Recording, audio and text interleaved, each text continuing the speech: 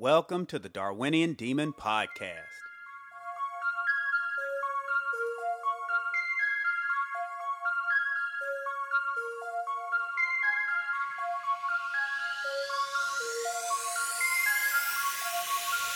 I'm in that 745. Hope I can come scoop you up round 745. Slide around with my drop top up or down, you down the ride. All right, today's episode is about sex, which on one hand might seem like it's central to biology. It might be one of the central tenets of living things, but keep in mind through this whole exercise when we're talking about sex that most organisms don't undergo sex at all. Sex is actually only found in plants, animals, and fungi.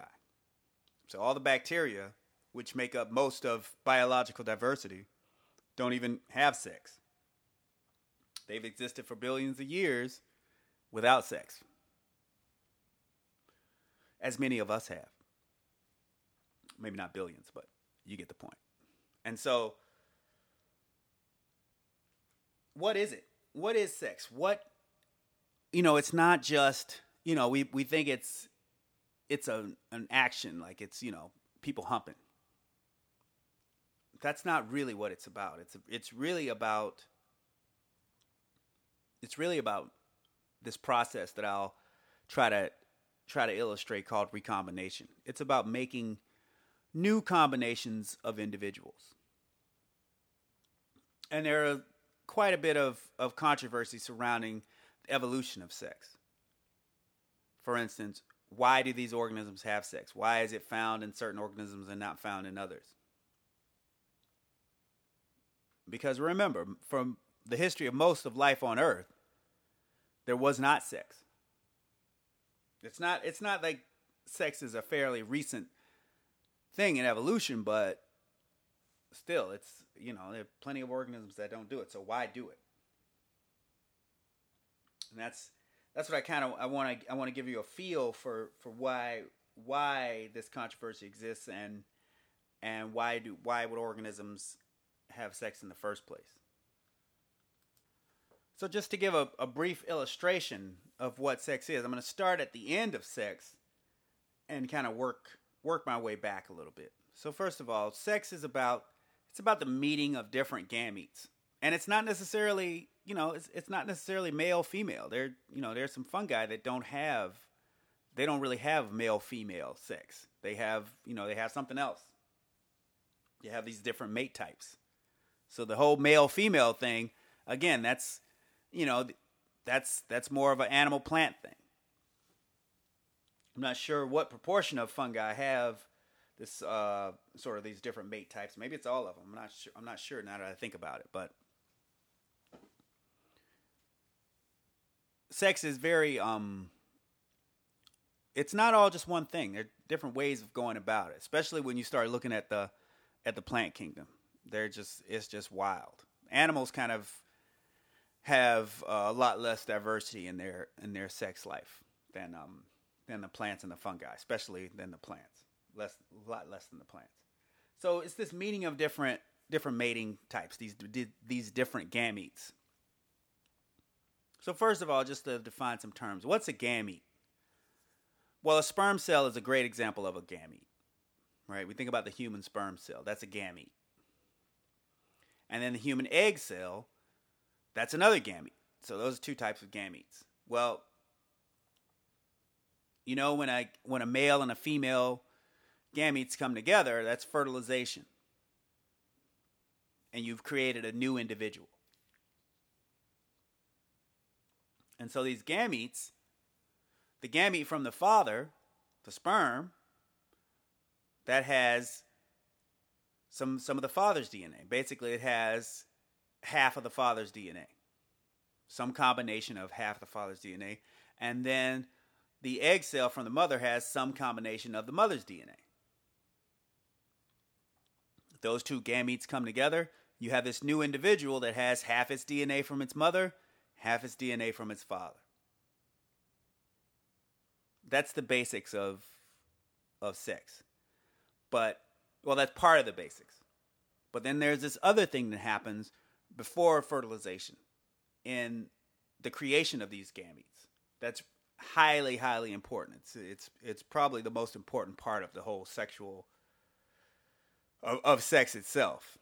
And that's this thing called recombination. Now, in recombination, what happens is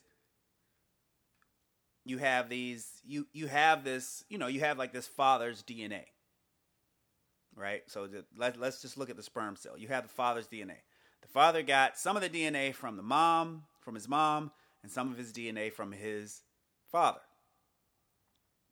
Now, in recombination, what you're trying to do is you're basically taking, if you think of the DNA as a deck of cards, you're taking that deck of cards and reshuffling it. And you're taking half of that deck and putting it into that sperm cell. So you reshuffle it, take half of it, and put it into that sperm cell. That's basically what goes on in recombination. So you take this DNA, you take an individual, and he makes a sperm cell that is this new combination. It's genes that basically that didn't coexist, or new combinations that were not seen before. Right? So this new recombined genome, which is like half the DNA of that individual, is put into the sperm cell. Now the same thing happens in the egg cell. And so then when they come together, you got, a new individual. Now, anybody who has siblings that aren't identical twins, you notice that, I'm sure you notice that your siblings are very different from you. They're completely different individuals. They might look similar in some ways. Some siblings look really alike. Some similar siblings don't look alike at all. And that's because of this process of recombination, where you just keep making these new combinations. So, you take these, I once lived next to these people who had like 9 kids. And all those kids look different from each other. I mean, they looked a little similar, but they were all different. And they were all different individuals, different personalities. And that's because of recombination.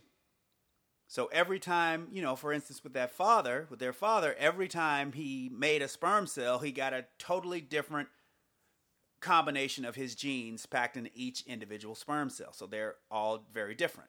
Same thing with the mother's eggs. And that's basically what sex is. That's basically what it is. You have this recombination making these new gametes. The gametes come together in fertilization and they make a new individual. So why do that? Why go through all that trouble when you could just do what organisms did for billions of years and still continue to do, which is just copy. Make a copy of yourself. Just a carbon copy. For all the old people out there, no, I'm dating myself by saying carbon copy, but make a complete copy. So like a clone. Why not just do that? Especially if you think you're perfect, right? Like, I'm perfect. Why would you mess with perfection? Right? Why not make a copy? Well, there are many reasons not to. And that's really what the evolution of sex is about. And that's really what the puzzle is why not do that? Because there are some reasons. There's reasons not to do it, but there are some compelling reasons to do it. Now, first of all, the major disadvantage of sex is that you as an individual, you basically once you engage in sex, you start to lose credit for your offspring. So evolutionary credit. Think about credit in the evolutionary sense. So your offspring are basically half your genome and half your mating partner's genome. Whereas if you were to just clone yourself, it'd be your whole, you get all the credit. So be 100% yours. Now that half, that's really important. It goes into all kinds of things, but that is super duper important. So there's got to be an advantage always for there to be sex, especially sex, this sort of sex where you mate with another individual. Because one thing I haven't really talked about is that many organisms, especially in the, not so much animals, but plants, they can actually just have sex with themselves and make a new individual that's both copies of its, that has different combinations of its genome. But the disadvantage to having sex is you get this, you only get half credit, whereas you could get full credit if you clone, or if you engage in some type of sexual self-fertilization. So, and there's, organisms go through a lot of trouble to do this, to have sex. So there must be some advantages to sex. And they have to overcome this disadvantage. This disadvantage is huge. Right? It's gotta be, the advantage has to outweigh this 50% disadvantage. And some people think that disadvantage, or the advantage of sex, is that it limits the effects of mutations. Now, mutations are not good, despite what these X-Men movies might have you thinking. Mutations are not good. First of all, you're not going to get superpowers from a damn mutation. I wish it were true. Because one thing I haven't told you is we all have at least one new mutation. On average, we have one new mutation. So we all have a mutation for the most part. Some of us might have more than one. But we all have a new mutation. And so we've got to overcome these effects of these mutations. And mutation can have a huge effect on populations. So on just the numbers of individuals. I mean, step back and think about what a mutation is. Let's get real reductionist, right? What is a mutation? Well, remember, it's a mistake in the DNA sequence, right? Let's say you got the DNA sequence. It's supposed to read something like AAA, TCG, CAAA, something like that, right? But there's a mutation, and one of those A's gets turned into a T. Well, the DNA codes, it codes for proteins. And so making that A become a T could potentially change the protein. And if it does change the protein, odds are it's not going to change the protein in some way that's beneficial. Sometimes that does happen. Clearly that does happen. But it's super rare. For the most part, those changes are going to be bad. It's going to be what's called deleterious, meaning it's bad for the individual that has the mutation. And by bad, I mean it's going to result in them having low fitness. So they're going to produce fewer offspring than individuals that do not have the mutation, or they're going to die before they reproduce, like individuals that don't have the mutation. So the mutations are deleterious. And so when I say populations with more mutations, imagine populations with more individuals with these deleterious mutations, more of these deleterious mutations. Those populations are not going to do well. And so when we think about how sex evolved, we think about it, most models of how sex evolved, the evolution of sex, I think just about all of them, they have to deal with, they deal with mutation and how populations have to overcome the effects of mutation. And so one of the classic mechanisms for why mutation evolved is this thing called Mueller's ratchet. Mueller's ratchet is this idea, or this, it's basically this process that results in a population crashing. In an asexual population, that's the key, in an asexual population crashing. And the only way to get out of Mueller's ratchet is for there to be sex, or for the population to be really large. But in a small population, a small asexual population, Mueller's ratchet is something that could potentially, and probably has happened to cause populations to crash. All right, so what is Mueller's ratchet? Basically, Mueller's ratchet is this process where deleterious mutations build up in populations. So let's say you have a population, right?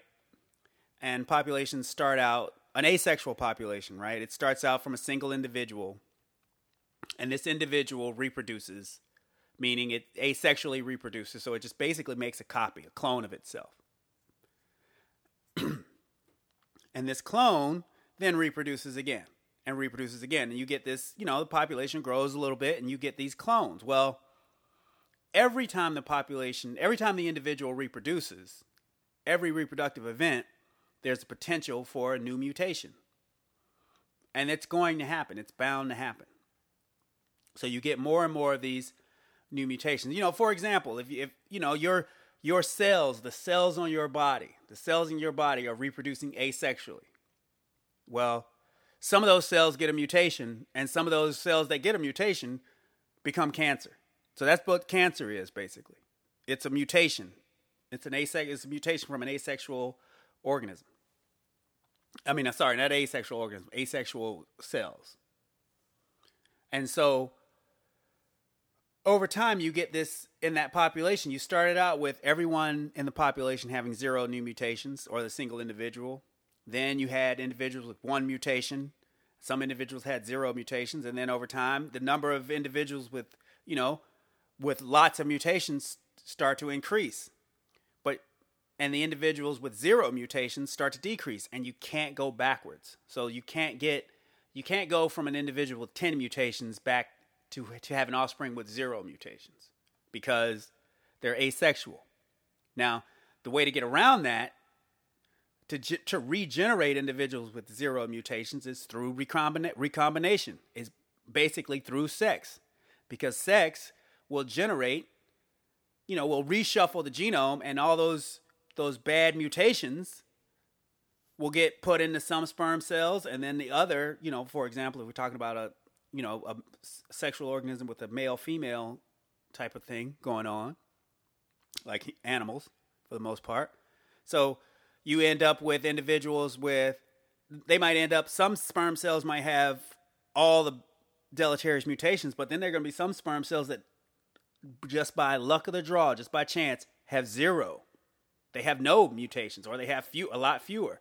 And so you let that happen over time with natural selection going on, especially in a larger population, and you're going to end up with individuals that have, you're going to regenerate that 0 class. And so the population is going to be able to keep going.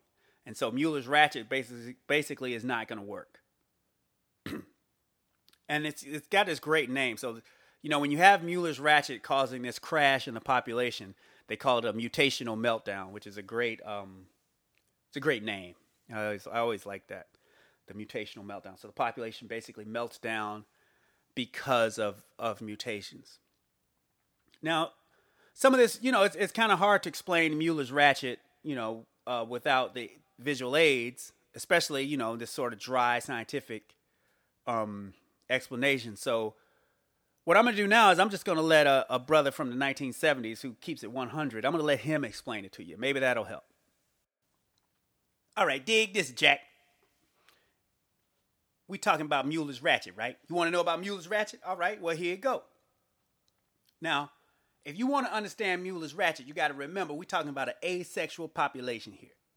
That's the key to this whole thing, asexual. So imagine you got an asexual population, right? Bunch of individuals that don't have no sex. A bunch of real squares, you dig? So in this population, let's say this population just getting started, there are no mutations. No individuals have any mutations. Now remember, too, mutations are bad for you. It's what all these eggheads call deleterious. So they are bad for you. If you got one of these mutations, it's not good. It ain't gonna kill you, most likely, but it's bad for you. So individuals in the population have 0 mutations. But every generation, it's possible for individuals to get a new mutation. So the next generation, lo and behold, here comes some individual with new mutations. All right, you dig? So now dig this. You got these classes of individuals. Some have 0 mutations and some have 1 mutation. Next generation, some of those with 1 mutation get another mutation. Now you got a class with 2 mutations and you got a class with 1 mutation. And you got individuals with 0 mutations.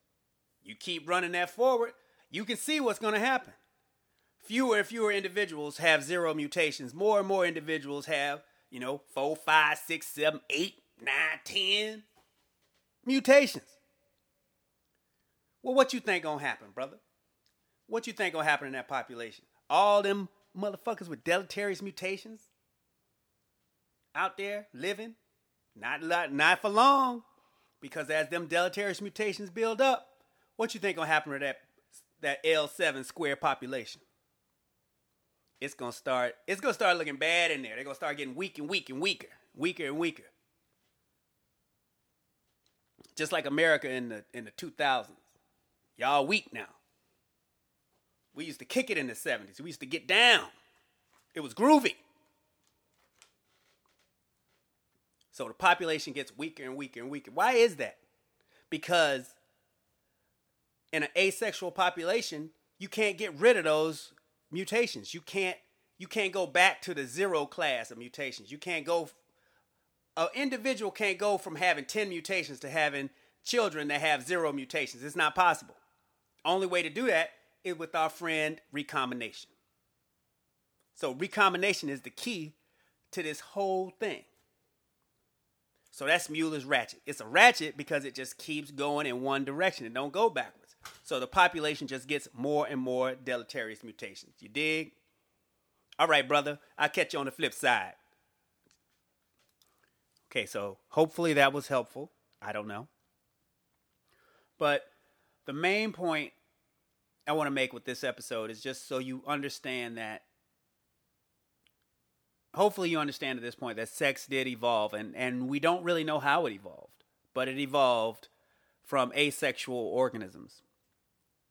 And it's found in, it's found in a group of organisms, not the majority of organisms on Earth, but it's found in a fairly large group of organisms, the eukaryotes. It's definitely not ubiquitous, but it's found in a lot of places, and it's an ongoing issue. How did sex evolve? How did it come about? And so until the next episode.